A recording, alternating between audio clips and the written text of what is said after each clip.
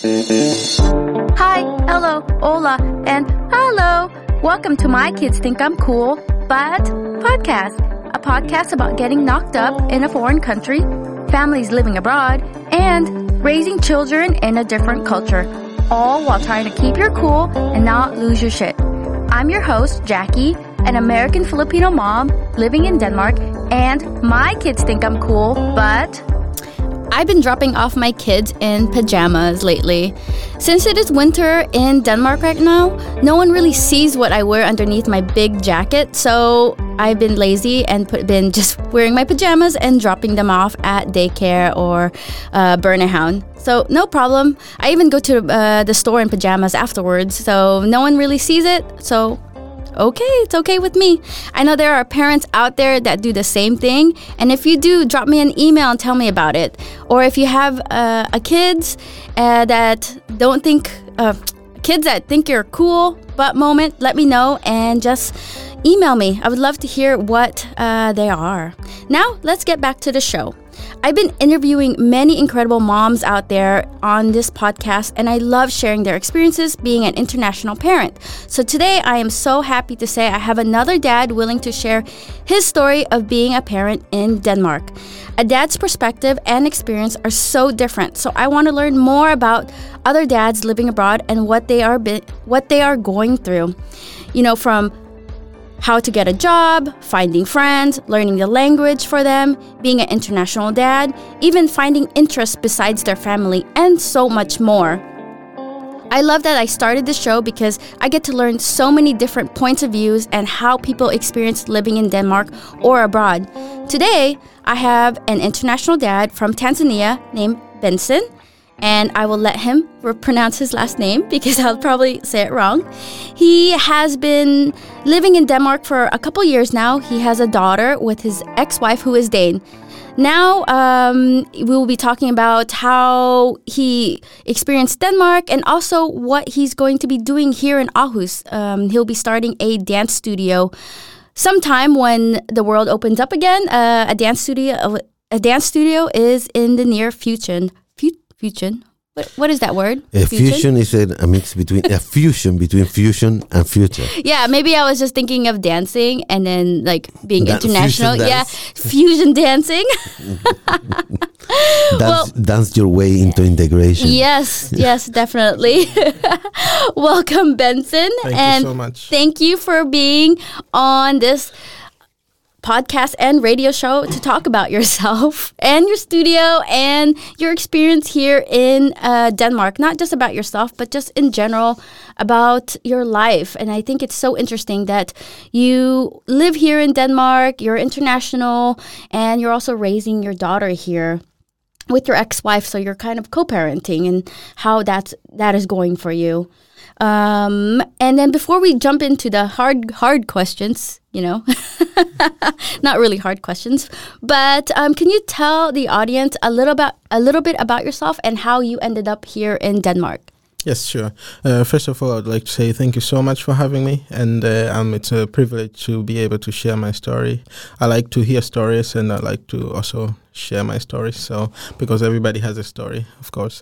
So, I would like to say, first of all, my name is Benson Rukantabula. So that's Rukantabula. Exactly. Okay. That rolls beautiful out of yeah. Like Rukantabula. It rolls. Yeah. So people usually get it right after several tries, but you got it right the first time.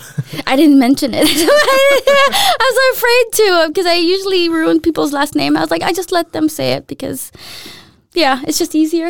But Rukantabula. Rukantabula. By the way, it's not even a common name in Tanzania. When I was in high school, when you're kids, you're silly. Then they used to make fun of my surname by trying to, rhyme it with something else. And it got actually popular than my first name. So, because it was a very special name, very long, and actually don't even know what it means. Yeah, so people just call you Rukantabua. Yeah, or Rukantability, or whatever they come up with that they thought it was funny. Yeah. But do people here in Denmark try that? No, not in Denmark. It was only too hard. in Tanzania in high school. Yeah, they wouldn't get through the first few letters. So just call me Benson or Ben. That's fine. Yeah.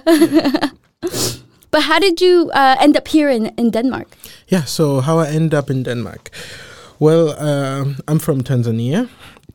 And it's there where I met my ex, who's Dane, and we worked together for a volunteerism organization where I was working as part of another NGO as a volunteer in one of the radios in Tanzania, one of the very old radios. And she was working as a coordinator there, and that's where we met, and we became friends, we dated. We lived there for a while, and then she missed home, and then we said, let's take a try to come to Denmark and see what the life gives us. So that's a short story of how I end up here. Yeah. And you said earlier that you don't have radio experience, but you do. Yes, in Tanzania. Not exactly at this setup, but yeah, it was, yeah.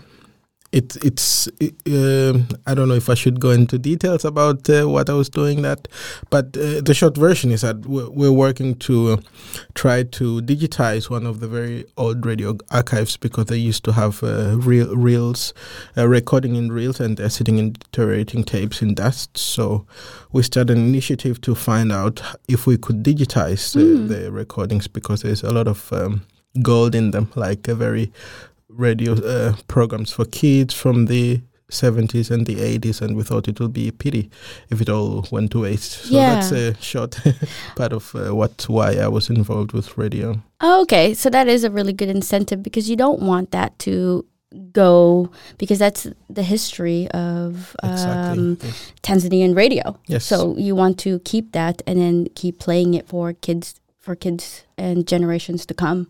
Yes, exactly. So that's a really good initiative that you're a part of. Yeah.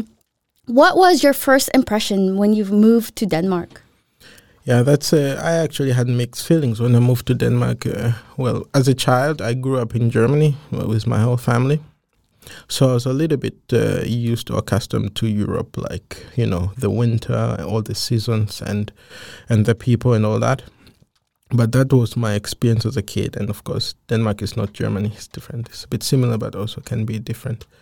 So my first impression was like the challenging, so the food, actually. Because in Tanzania, we really like our delicious finger-licking, greasy food. And here I just... Seal was, for example, very shocking for me. I was like, why are they eating a rotten fish in a jar? Like... why don't you have food? So that was one of the things that was like, I just got it like, wow. Huh? And of course, the culture is very different, because people here in Denmark, they usually keep to themselves if they don't know people.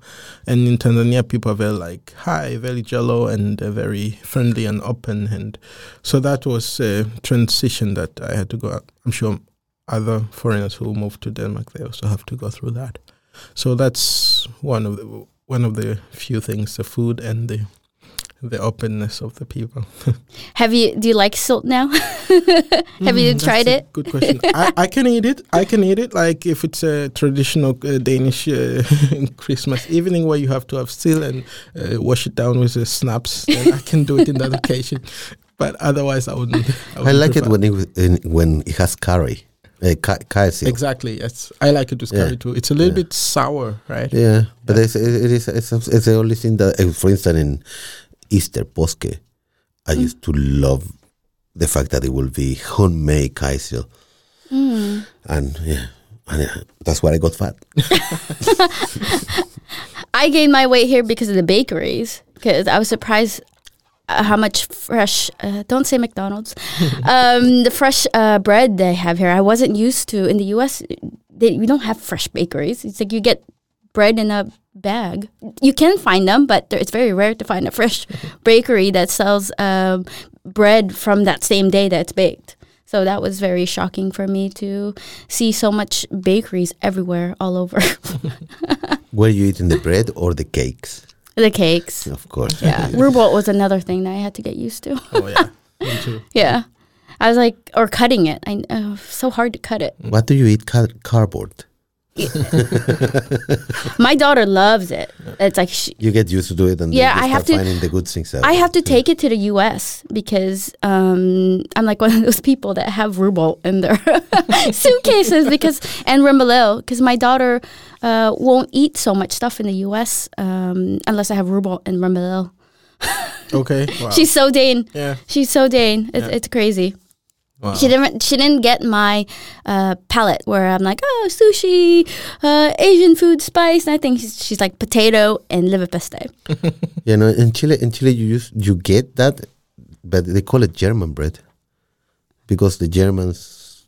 Oh yeah, because they also have that dark they bread. Took it, yeah. Yeah. Is it exactly like Robo? It's the same thing. Yeah, it's rye bread. Yeah. So, I think it's harder. yeah, it's actually hard because here you can get harder. Yeah, you can find here sort of because I like the soft, more moisture one, but the one that you will find in back home in Chile is a bit drier. Yeah. Yeah. It's probably just because it's shipped from Germany and it takes a while, so it gets harder and harder until it gets It has to Chile. become very popular. Yeah. I think the more it stays, the more it gets harder, isn't it? Yeah. Yeah, it And you're gonna does. still eat it after a few years. Yeah. Okay, it's still good. No, Still it becomes the chip because they have ruble chips Oh, there. that's true. That's true. So it becomes the chip, and now it just becomes a snack. Enough about ruble and bread. I feel like if we could talk about bread and pastries for an hour. We can talk about everything for an hour. Trust me. What were your first culture shock besides the silt in the jar, from language or naked bodies everywhere? What was your first? You always bring the naked bodies. Yeah, because when you don't come from a country that when you go into a locker room and everyone's dressed, and then you come to a locker room in Denmark and everyone's naked, you're just kind of like, whoa, where are your clothes? But now I'm used to it. Like for me, then I go back to the US, I'm just like, whoa, why doesn't everyone shower to go in the pool? That's kind of nasty. Yeah, exactly. Now it like makes sense in my head. It's common. But here, when I first came here, I'm just like, why do you shower before you go in the pool? It's like that's the whole point. It's like it comes off. But now I'm like, ugh. Okay. So what were your like culture shock and stuff that you had to get used to while you were living in Denmark? Yeah, so like you mentioned, the language, for example, that I think is for most people. It was because my impression of coming to Denmark when I said, okay, it's a Scandinavian country, and I was like Googling it, and I just assumed everybody's like tall, blonde, and they also can speak English perfectly, and they do, but they prefer not to. So everybody have to go through the whole process of language school, trying to understand, and it was actually really challenging also. Because to get the even right now my Danish is really broken, and but I can understand almost everything, which helps a lot because you at least understand what's going on around you. Maybe if you're in a train and people are talking, you know what they're talking about. So that sort of like calms you down. And so I'm at the point that my Danish is still broken after 5 years, but still I can understand a lot. Even as my previous job. The interview was in Danish and I responded in English. It was a very weird room setup, but it worked, and I understand everything that has been said. So that was the most important thing, I think. So that's a big culture shock for me, I'm still working on that. And the other thing, like you said, of course, what it was the naked body or the freedom with their body of the people. It's also very different than in Tanzania and Africa in general, because in Africa, people is like, you have to cover your body. It's like, could be really 30 degrees hot. Yeah. But it's considered like good manners to dress up properly. And it's not only about dressing, but also how you are dressing the elders, So there's like this kind of a thing that the elders, they have wisdom and they are always right. So if you're younger, even we have slangs in Swahili, which I can only speak with people my age or a little bit older than me. I cannot use the same language to the older people. And I had a couple of international friends who came to visit me in Tanzania, and we would like train them some Swahili, some slangs, and then they would use it to an older, and then I'm just closing my eyes. Never say that. It's disrespectful. Yeah. So things like this. So, but when I came here it's very free. People like addressing however they want. Kids cussing. Kids cussing their parents, and also that thing of the respect. Mm-hmm. It's not here really. It's like a younger person can talk to an older person the way they want, of course based on how they're raised, but it's like that. Everyone is the same, is equal. So that's also something that I had to get used to really. What else? The weather, of course. Also, like as I mentioned before, I used to live in Germany, but that was a really long time ago in the late 90s, late 80s. But I sort of like forgot about it coming from a tropical weather.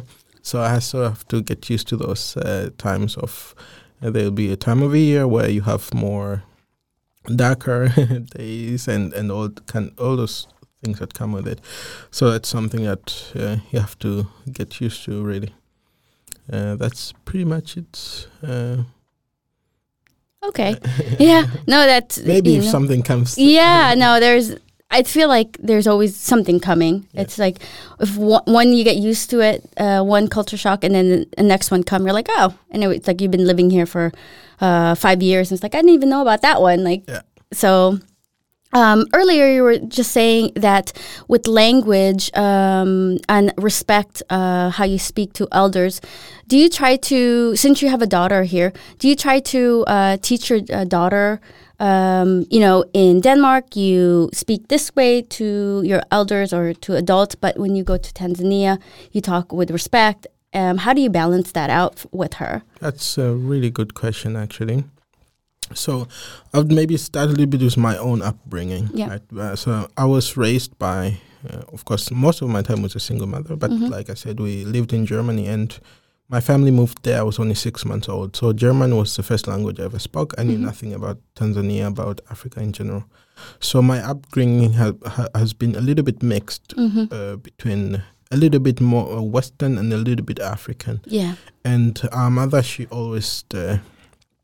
raised in a way that we have a discussion. If there's a problem, okay, sit, because she only had 3 boys, so she said, you're my guys, let's sit, let's talk about this.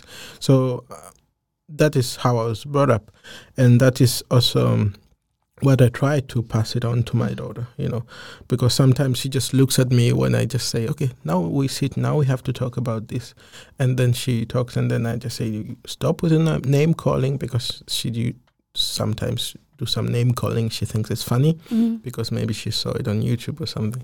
But like, no, you are not supposed to do name calling. And then she explains to me, I got it because at school I have a friend, her name is Matilda, and she's doing that. I said, yeah, but still, that's not okay. So I try to pass on some values that I think are important to her. I don't want necessarily to restrict her exactly what I was raised, but I know what good is good and what bad is bad, and what I think is right. Then I try at my very, very best to talk to her. And she's a really good person. Like I could see, even for me, some things I haven't even taught her, but she comes to me. She's a caring person, so even if at times where she's really difficult, she knows how to come down and say, I'm sorry, I was just disappointed because you told me I can have this and now I cannot have this. That's why I was like this. So something like that. And I think that's really, really great coming from a 6 years old. And I kind of hope it stays that way. And when that happens, sometimes are you shocked? Like, whoa, like this is coming from a 6-year-old. There's so many moments that she says something that it really she got me off guard and had to really quickly text her mother or make a small video and send to her mother to say, did you know about this? So she's sometimes, but kids growing up at this era, it's because of the internet revolution, they have this YouTube, TikTok, all this kind of stuff. So they pick up something that even the parents, they don't know about it, So you just have to, of course, be careful with what they're picking up. maybe having some parental controls in YouTube or whatever. But they pick up the very good things. For example, my daughter, she's very fluent in English. And sometimes she come up with these vocabularies that I haven't even taught her myself. So I'm like, wow, So yeah, kids, they tend to surprise us. Yeah, with the vocabularies, my daughter went shopping with my husband one day, and my husband's like, oh, you can pick a Barbie because you were doing so good, and I want to get you a Barbie. And she said my husband was telling me, like, she said oh, I want this Barbie because it's so detailed, and she's only 4, saying all these really long words, and my husband's like, you should have heard what was coming out of her mouth that a 4-year-old shouldn't be saying. It's like, it's detailed, and you see the hair, and it's like, I was like, wow, it's so interesting to hear what they learn from the internet. Yeah, exactly. Yeah. So with your daughter being raised with you and with your ex, how do you co-parent and then balance the culture of in Denmark, and then this is how we do it in Tanzania? Yes. So what we do mostly is we have a really actually good communication and good agreement with my ex that she's our main focus. Like, she's one thing that we have in mutual, and we have to agree on things. Not all the time it works, but most of the time it does. And what we do, we usually try to inform each other a lot about, this is a program that we start here. We would like it also if you do it there, something like that. So she doesn't really see that being at mom's or being at dad is completely two separate worlds. So sometimes, she might try to trick us and say like, but mommy says I can get candy on Wednesday. I'm like, no. That old chestnut. Exactly. Like, it's only Friday, and then she like, damn, they know about my about this, So because we have good communication. So of course our co-parenting is mostly like, she spends most of the time with her mother. I have her every other week from Thursday to Monday. We also have good time together. But from her mother's side, I would say she gets a lot of like Danish kind of like parenting, and she goes to school there, and Danish is something that she's very strong, stands out. But her mother, she also speaks a little bit of Swahili, and she learned some words that she comes to me and she surprised me with it. And they make sometimes some Tanzanian food there. I make Tanzanian food. For example, recently we made what's called chapati, which is like a kind of like a pancake, very common in Tanzania. So she really liked the whole cooking process, where we have to make the dough, we have to do all the. It takes about an hour with a very messy kitchen. Yeah, but it works. So that's something I try to pass on to her. I haven't really succeeded on teaching her Swahili. Okay. Because, again, with the fact that I'm not with her most of the time, and also I feel like her being fluent in English is good enough, because my entire family, they speak English. And people in Tanzania, some of them, they speak English. And actually my parents also speak German also. But because for me, when I was a kid, like I mentioned, German was my first language, but it's all gone now. I cannot speak any German, Can you understand? I don't know. I don't think I can. But when I go to German, because I have friends and family there, when they tell me to pronounce like the streets, like Hermannstraße or something, I feel like it's somewhere hidden in my brain. Like, I can pronounce it well, even though I haven't heard it. So I believe the language is maybe hiding somewhere in my brain membrane somewhere. Yeah. But so with that factor, I thought like I could try to teach my daughter that, but if it wouldn't stick, because she also have to use the language, So that is something that I'm a bit in dilemma. But on the other hand, I feel like I'm pretty confident her speaking English fluently is really, really good enough. And she talks to she FaceTime with my mom, and they speak in English very fluently. Sometimes she says something in English and she's not so confident. She speaks to me in Danish like, Dad, is it correct what I just said? I said, yeah, that's perfectly fine. Oh, so that's pretty much it. So the co-parenting is really going well. Yeah. We try to balance things and have good communication. Yeah. That's really, really good. With with the Tanzanian or Tanzanian language, Swahili, is that something that you want your daughter to learn in the future, or it's just English is much better for her?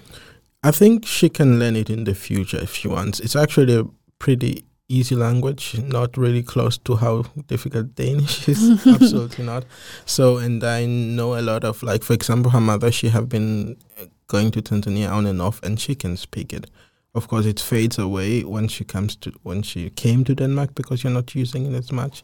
So it is something that you can learn in the future and get it. And we're introducing a word or two and different things in Swahili. So if she would like, or in the future, I think she can easily get it. She can learn. And also I heard, I'm not too sure about this, but I heard that bilingual children, they learn languages faster. So I hope that if she can be fluent in Danish and English at the very age that she is, then she probably can also get Swahili fairly easy. Then I hope. Well, she does know 2 languages, and then with her family speaking Swahili, I'm pretty sure that she will be able to just send her to Tanzania for 2 months. She could probably get it in a matter of weeks. Yeah. It's amazing. It's amazing how challenging it is that for a baby, or that to deal with so many languages and how fast they actually absorb it. Mm-hmm. Because it's crazy. I mean, in my house, it's like my baby learns Danish in the Bogostua. Then I speak to her in Spanish. Then her mom speaks to her in Polish, and then we all speak together in English. So it's like 4 languages. Like, Jesus Christ. Yeah, they have their own way. But also kids, they're not shy. No. Like us adults, we are a little bit afraid to make mistakes, but they just go at it. And that actually makes them really good learners. Mm-hmm. Yeah. Yeah, I feel like I want to just, start speaking, and I was like, in my head, it's like, you're saying it wrong, especially in Danish. It's like, that's not how you say it. It's like, okay, I'll just say it in English. Were you homesick at all while your stay here in Denmark? And what do you usually do when you feel like homesick and start missing Tanzania and family at home? Yeah, for sure. I've been homesick, I think, Tanzania having a place that I've spent most of my young and adulthood. Then of course I've missed home, and the most stuff that I miss is like the weather, especially when it gets winter here, and the beach, because like when I was younger, the weekends when it gets too hot, me and some of my friends would go to, they have like very small islands, so we'll take a boat and go to these islands with our bags full of beers and barbecue and music, and just spend there from 10 in the morning until in the evening. So those are the kind of things that I really miss. Who wouldn't miss that? Yeah, that's the life, exactly. The island life. That's the life, man. You don't think about anything but just relax in the sun. Yeah. So that's one of the things. And of course, when I get homesick, it's mostly like, I don't know. I just, what I feel lucky after I moved here to Aarhus, actually really a big Tanzanian community in Aarhus. So we speak a lot Swahili. We can meet and speak Swahili and make food and catch up on home politics and what's going on and stuff like that. And for a few hours, you feel like you're a little bit home, even though you're in Denmark. So that really helps. And but I think it's okay. I miss my friends, but not so much because when I was in Tanzania, I was also like trying to keep myself. I was sort of like an introvert. I could be an extrovert in disguise, but mostly like I used to have 2-3 friends, and that was fine. So when I moved here, I didn't have to let go a network of friends that I would miss. So it was okay as long as I had 2 or 3 or 4 friends, and we meet and catch up and talk and rant and share our thoughts. That was really good enough. But of course, every now and then you miss home eventually. Yeah. It's nice that you found a little community of Tanzanians where you can actually feel at home, speak the language, or cook, and just kind of talk about Tanzania, and you all know what's going on there, versus when you're with, like, it's also awesome being with different internationals because you hear their point of view and what's going on in their home, and it's still also a really nice conversation. But when you're people from the same nationality and the same country. It's such a home feeling.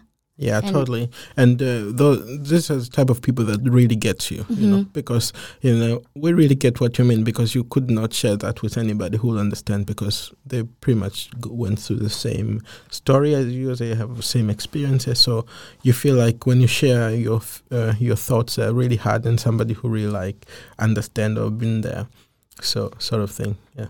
Yeah. So it's, for the listeners, it's so important to just find your network when you're living abroad, you know, via groups or somewhere. How did you find the group of Tanzanians here in Aarhus? No, I can't remember. I think probably somebody mentioned that. Did you know that there's a group of them? But actually, it's not only a group. There's a big organization called Utamaduni, which means culture in Swahili. In English. Now I'm mixing the two. Too many languages in your head. Exactly. And it's an organization that started, I think, in the 70s. I might be wrong, but they have really strong ties with a part of Tanzania, so culture, and they do the traditional dancing and every kind of thing that you can ever imagine. And every summer for the past, I think, 30 years, they've had summer camp somewhere in Chus, where the whole camp is sort of like turned to like a Tanzanian village, where you have tents and local vendors making some food, and they have small shops, and everything is mind-blowing. I even went to a small shop, we call it Duka in Swahili. It's also written in Swahili. And then there's a guy, he was a Dane, and I was just started to thinking in my head, trying to ask him for a beer, and he just overwhelmed me with a lot of Swahili, fluent Swahili thing. And he's Dane? He's Dane. Wow. I was so surprised. Like, he really, really fluent. Jesus Christ. And I was like, whoa, what is this? So it's, I feel really lucky to have known this organization and to be a part of this community. And it's a place where I also bring my daughter in summer. We stay in a tent. Maybe it's the whole week, so maybe she gets tired 2 days, and we get to meet all Tanzanian people also with their Danish families, with their children, and they have different programs and so much going on that can really open people's mind, especially the children. They get that feeling like so.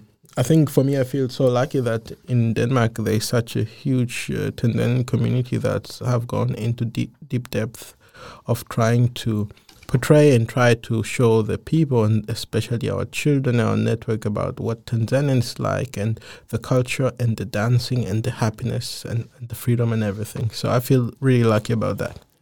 That's so cool that I didn't even know that they had that kind of week of camping and just learning about the culture. And for your daughter, that has to be, she doesn't even have to travel back to Tanzania. Yeah, she gets that week of camping and being immersed in it. Yeah, and it can be as many as 700 people. Wow. Exactly. And that's all over Denmark? That's only in, of course it's in Jutland, but people come from different places, like Sjælland, different places to come. And I think there have been as many as 600, 700 people in that camp. Wow. So this is how many people we're talking about. So it's really huge. So you just need really hot weather, and then it's like you're in Tanzania. Exactly. And then like blue water. And everybody speaks Swahili, and everybody's dancing, and everybody knows at least a few people. So it's really cool. Yeah, we definitely have to put that information on the website, because there's probably people there that don't even know about this, or just moving from Tanzania to Denmark and not knowing this kind of community even existed. Exactly. So I would love to have that information on this podcast, so other people can join it and feel at home for at least a week. Yeah, exactly. Sure. Yeah. You have a really, really successful, a good job right now, and many internationals have a really difficult time actually finding a job in Denmark. How was that for you to look for a job and actually secure a job here in Denmark? Well, I would just say I think I just got lucky, really, because I've talked to many of my colleagues from not only Tanzania but different parts of the world, and they've been complaining about the same thing, that how difficult it is to to get into the Danish job market. And for me, it was the same, but I was just, I just told myself I'm not going down without a fight. And when I got here, I started with the Danish language. And I already had education from Tanzania, which is similar to a bachelor in IT. So I had that, but I knew that's not good enough here because there could be many things different from the curriculum. So what I did is I sent my papers to the Danish Ministry of Education to get certified so that they can level, they know which level I am. And they told me that my level was a diploma, some kind of diploma. Datomatica, I think they call it. And then I saw with this level, I started looking for jobs. I didn't get a job. So I said, I'm going to get an education so that I can level it to like a bachelor degree. So I did that. It took about 3 semesters. So I had a Danish level of my education. So after that, then actually while I was still working, when we were looking for internship, I was just trying to make application here and there, but many people, they read that you have to be fluent in Danish and the education was in English. So that was kind of a blocker for me. But then I was just at home one day. Mara was very small. I was just carrying her and she was crying, and then my phone rang. And then as I picked up and said, I'm calling from this company, one of the actually really big companies here. And I felt embarrassed because my daughter was making noise in the background. I was like, this is an important moment of my life. Yeah. And then I said, I'm so sorry, my daughter is crying. And said, that's totally fine, no problem. And I just said that we just saw your resume. And, like different companies, they have portals where you can upload your resume. And I don't even remember I uploaded in that company. Yeah. And they just told me we saw it and we're really, really looking for an intern / a student worker. And we started talking, are you familiar with this? Oh, no, but I can learn and stuff like that. And they told me, well, why don't you come to our offices on Monday? So it was just like that. So I went. It was like a moment of disbelief. Yeah. But I just walked into the office, really nice, fancy office. And we just talked a little bit in his office and then said, yeah, we totally want you to join us. And then he just walked me around introducing to the colleague and like, this is a new student worker, will be joining us from this date. So it was like that. That was an internship. I did that and I did my bachelor's project, also that company. So for about half a year I worked with them. And I was kind of really hoping that they'll give me a job after, but they told me, oh, sorry, we don't have a job at the moment. And then after I finished my study, I had 3 months where I was looking for jobs. And then I got another call from the same company because, people, like, they recommend people, you get somebody to know somebody. And then they had the good work that I did. And they said, like, even in the interview, I was just trying to say, I also have these qualities. And they said, don't worry, we've heard all about it. So it was a really, like, lightweight interview. And yeah, I think I got the job immediately. And but like I mentioned, for me it was really luck because I was in the same pool of the people who are not fluent in Danish, and that diminishes your chances really fast. But I think I was lucky. And also I work I'm a software developer, so it's more important that you know your programming languages. And you know tech, and you love tech, and you love problem solving. And most of the solution we're using, the platforms are American, so in English. So you can do some Danglish, and that should be also okay. So as long as you're good at that, that's what matters. And also they have a scarce of these tech people here in Denmark. So that also kind of helps for somebody to get in. What would be your advice for any internationals that's like looking for a job and that's kind of like, I can't get a job, but what would be your advice for anyone that's looking for a job currently or that's a student and looking for an internship?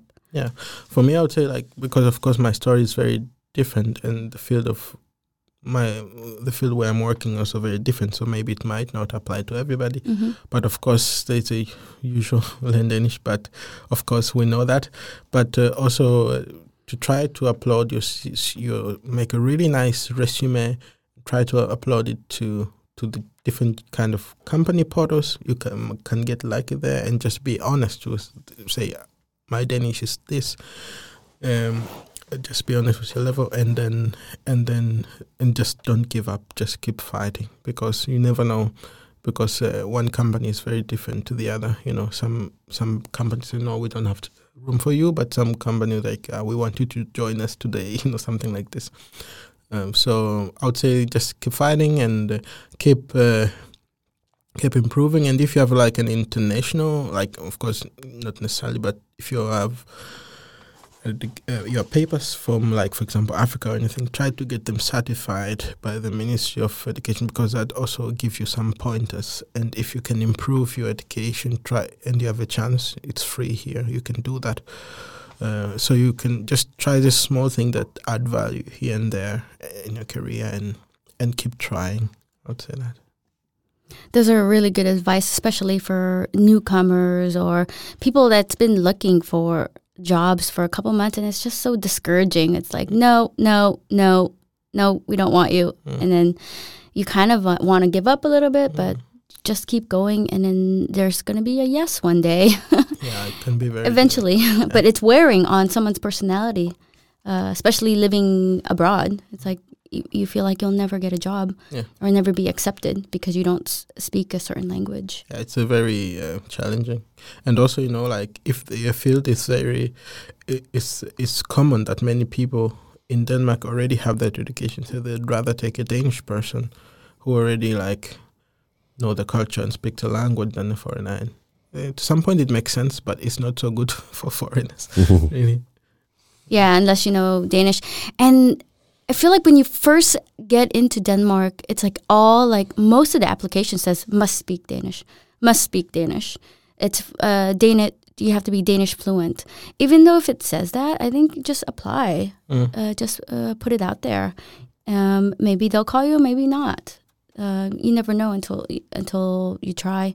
And if they don't call you, okay, it's not a problem. But just keep putting their CV out, you know, contact if you have the courage to contact the person, call them. Yeah, and I totally agree with you with the calling part. You just try to call, because, you know, sometimes you can just get somebody's vibe from just a telephone call. Yeah. Because sometimes you see a post is very attractive, but then you call to somebody, you hear they're like very reluctant and don't even bother, you know. But because sometimes it's managers, right?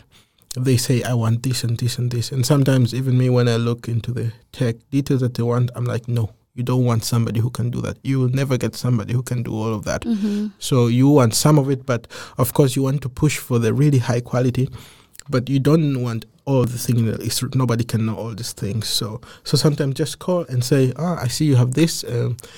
What is the most important values out of this? And then they say this and this and this, and then maybe he will ask you, if it's nice, he will ask you, what about you? Can you tell me something about you? Yeah. And you can start a conversation that might end up in the interview. Yeah. And also feeling that person out. It's like, if he's a complete asshole on the other side, do you want to work with that person? Exactly. Yeah. And if you really want the job, Yeah. find them in Facebook, find out where they live, show up in their house with cake. Oh yeah, cake and coffee. Yeah, cake and That's coffee. the way Sorry. to a Dane's heart. Cake and coffee. Sorry to interrupt your morning routine, but we have something to talk about. We have to talk. Yeah, we have to talk.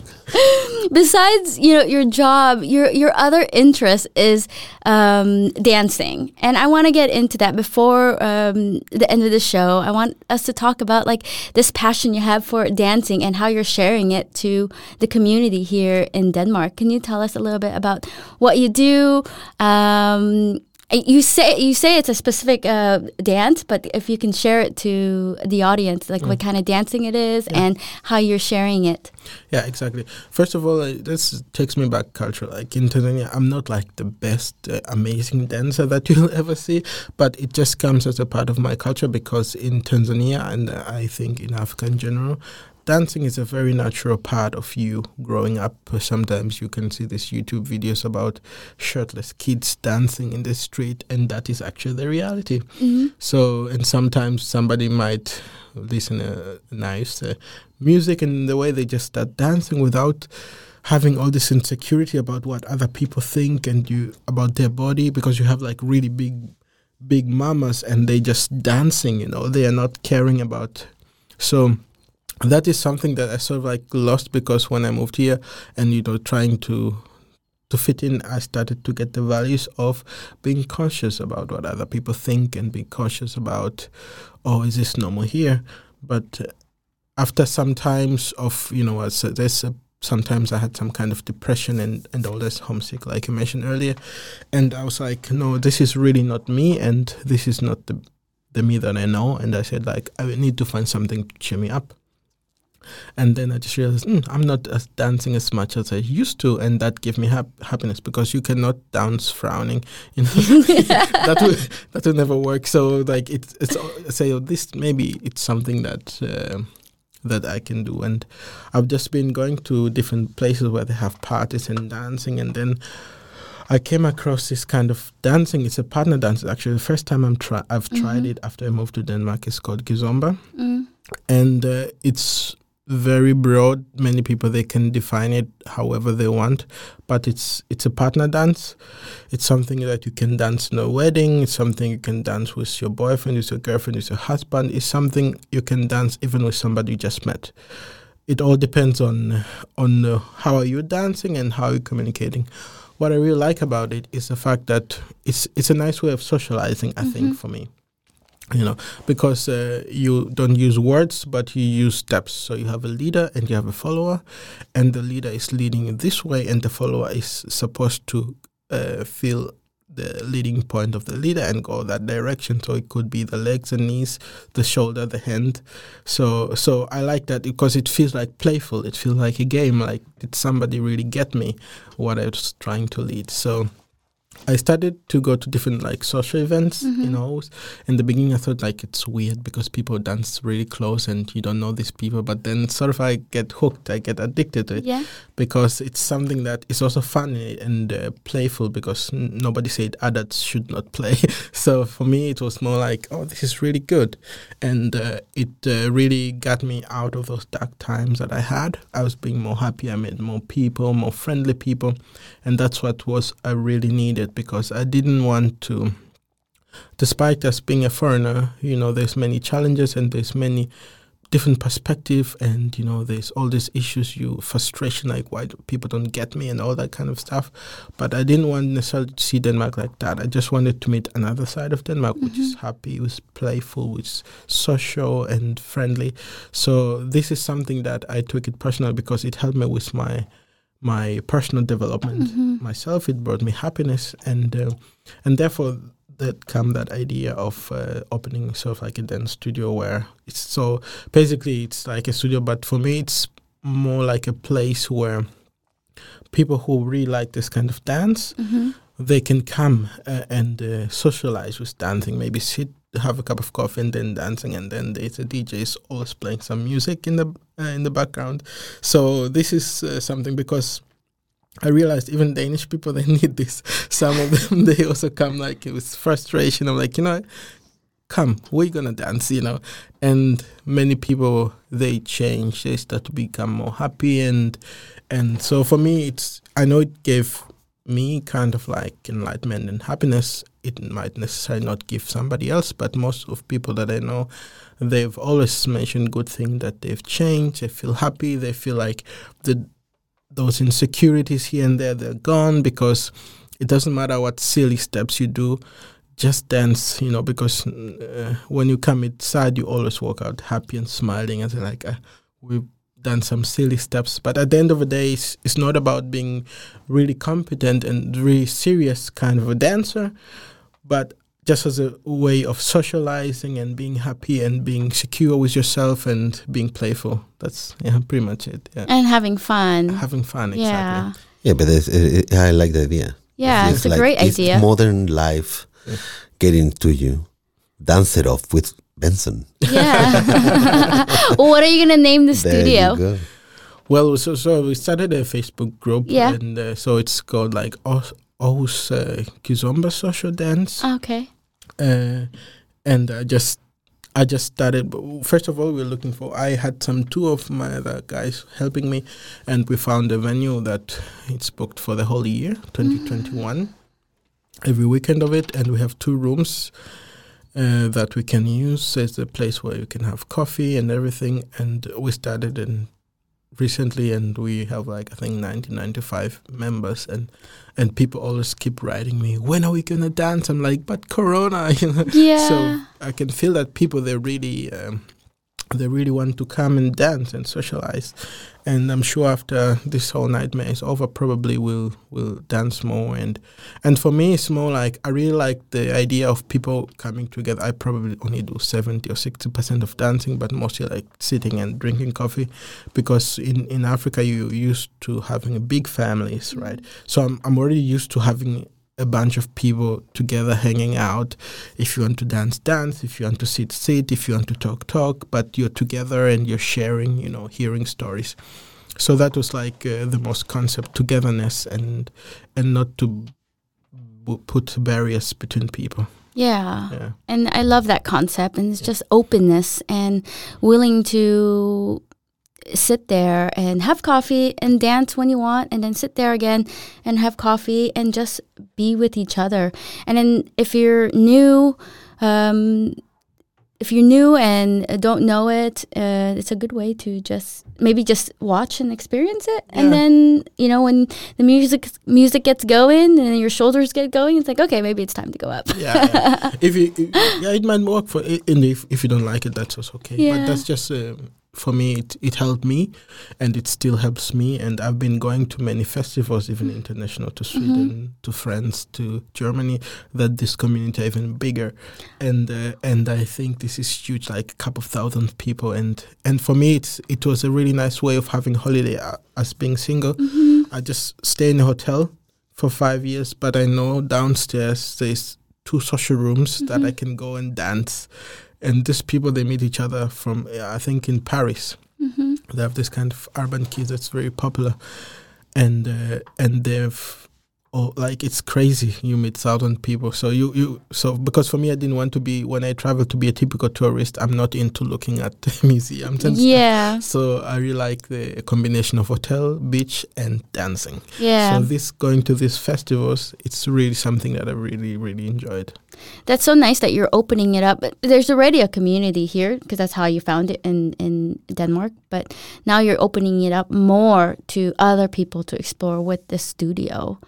And you said the studio will be open in the weekends only, or during the week too, after work, or Friday beers when people are... That's a good point. I think we've been able to book it to most of Saturdays of 2021. Okay. I think we have a couple of Sundays, because it's actually an area, it's a community area, so to get something in the weekdays, it could be full booked, or it would be difficult. So we had to start there. And we don't know where in the future, depending on the people. If the people keep like it and they want it to be bigger, it will be bigger. Yeah. But also it's a place where we're not only doing the social dance, but we're also organizing parties. For example, in the summer, going to some summer house where we have a weekend and we have a pool and we have a DJ. That's all what we really want. Wow. So it's more about chilling and relaxing and laying back after being hit so hard with work, with family or anything. And you just see the same people that you keep seeing in different areas and have just amazing, cozy parties, really. So basically dancing off the stress. That's the name. That should be Dance Off the Stress. Exactly. Dance it off with Benson. That was a good one too. Dance it off with Benson. Yeah. I think we could have so many names for it, but it's more like coziness and relax, and enjoy and yeah. Well, give me 3 beers, a shot of tequila, and I dance, man. You should totally come. Yeah, you don't want me there, man. Yeah. I would totally love to come once it opens and experience it. I've never heard of it. When I hear couples dancing, I hear about all those Roomba and tango. I never hear of just getting up and moving and dancing, and it's such a different world to me. But this is also not a very old dance. I think it's not even more than 10 years old. It started in Angola originally, where they had the samba, which is really because in Angola the Portuguese colony. So it started in Angola, but then it started making its ways to Europe, and then when it started reaching different parts, it transition to different versions of it. For example, in Paris, they have this called urban keys, which you dance to a weird beat, but you dance really fast. And in some areas they have more sensual, and in some areas they have more. There's very different branches of it, really. But it's not very new. So many people, they don't know about this, But there's so many different ways you could, you could just dance, and so many levels, really. Are you gonna be? Are there gonna be lessons during this period that the studio is open, or you kind of just let people go in there, have coffee, and then it's like, okay, you're on your own, just watch and learn? It's not really a class, because in Oost there's already 2 places where they're already giving classes, and they're really good at it, and they're only not giving classes. In Kizomba, they also give classes in salsa, bachata, rumba, tango, all this kind of stuff, and they've done it for over many years. So for this is mostly used for social. So because when you take classes, you only have a minute or 2 to practice what the teacher tells you. So you don't have really time to because repeating is how you get better. So this is just a place like you took a class elsewhere, and then you just come here to practice with your partner what you've learned, and maybe you're going into different classes, different levels, so you can teach you the steps what you've learned. But we also want to be inviting guest teachers. So a teacher would that I know already that they said yes, they want to come. So they will, the first 10 minutes they will show a step, and you repeat that step.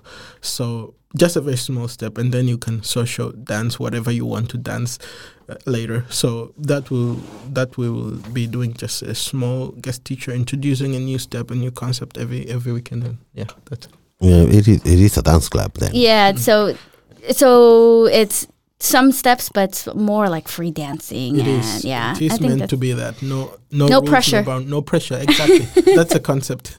No pressure on how to look. Yeah, on how to look, or if you're doing it wrong, it's like everything's right. Just have fun. And myself, I'm not even a really good dancer. I'm only intermediate in this.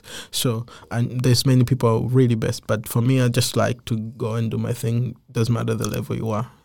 Yeah, as long as you said you're having fun and you walk out of the studio or walk out of that place with a smile on your face. With a smile on your face is what matters, and that's what you want to bring to Aarhus with this studio. Exactly. And I think that's a really great initiative. How is your daughter? Is she good at dancing? Have you brought her? Who? My daughter? Yeah. Yeah, she's good. Sometimes, she just put something on YouTube and then she dances. Sometimes she invites me to look at her. Sometimes she locks the door and you're not allowed here in because maybe she wants to be good. But she's just doing her own life. Do you dance together sometimes? Yeah, sometimes, Sometimes she see me solo dancing. So, Dad, can I dance with you? And then yes, That's brilliant. It is. I look at babies. They naturally start dancing at some point. Yeah. They listen to music. You never teaching them, and they start moving. You know what I mean? Yeah, so it's a natural thing. It is a natural thing. Yeah, and then they're not shy about it. I guess when you become an adult, you just get more self-conscious. Exactly. It's like people are looking at me. Not me. But that's exactly what we want to break. Yeah. And some people here, they dance after they've been drinking, and then it gets really awkward, But here, what we're trying to break is that self-conscious, because that cannot help in dance, but in life in general, because you don't think about other people. Just break that barrier. Yeah. You don't need to be drunk to dance. No. Exactly. Because you can get more when you're sober and more, not life experience, but more self-confidence when you do it sober. Because a lot of people dance only when they're drunk. Yes. I know a few. Liquid courage. Yeah, exactly. Woo, party. Well, we're going to wrap up, and thank you for sharing the studio. When all this craziness is over, when do you think you're going to open it, and when is it going to be to the public where people can find you and this dance studio? Yeah, so we were supposed to already be open by now, but then because of the rules, COVID rules have been extended, though we have to postpone. But as soon as we're back at it again, I'm really good in contact with the manager who's running the place, and then we'll have the place. So right now, the only way is through the Facebook group that we have. Okay. I'll share that online too. Yes, sure. So if somebody is really interested and they really think this is something for them, then we usually just put all these posters and when do we start or what happens. Yeah. Awesome. Well, thank you so much for sharing your life in Denmark and what you're up to with this dance studio. I'm so excited for it to open because I'm definitely going to be there and learn how to free dance. Thank you for having me. I'm coming too. Yes, that's a wrap, everyone. If you want to know more about the dance studio and about Benson, you can find it on my website, and all the information will be on there. Thank you, guys, and until next week. Bye, everyone.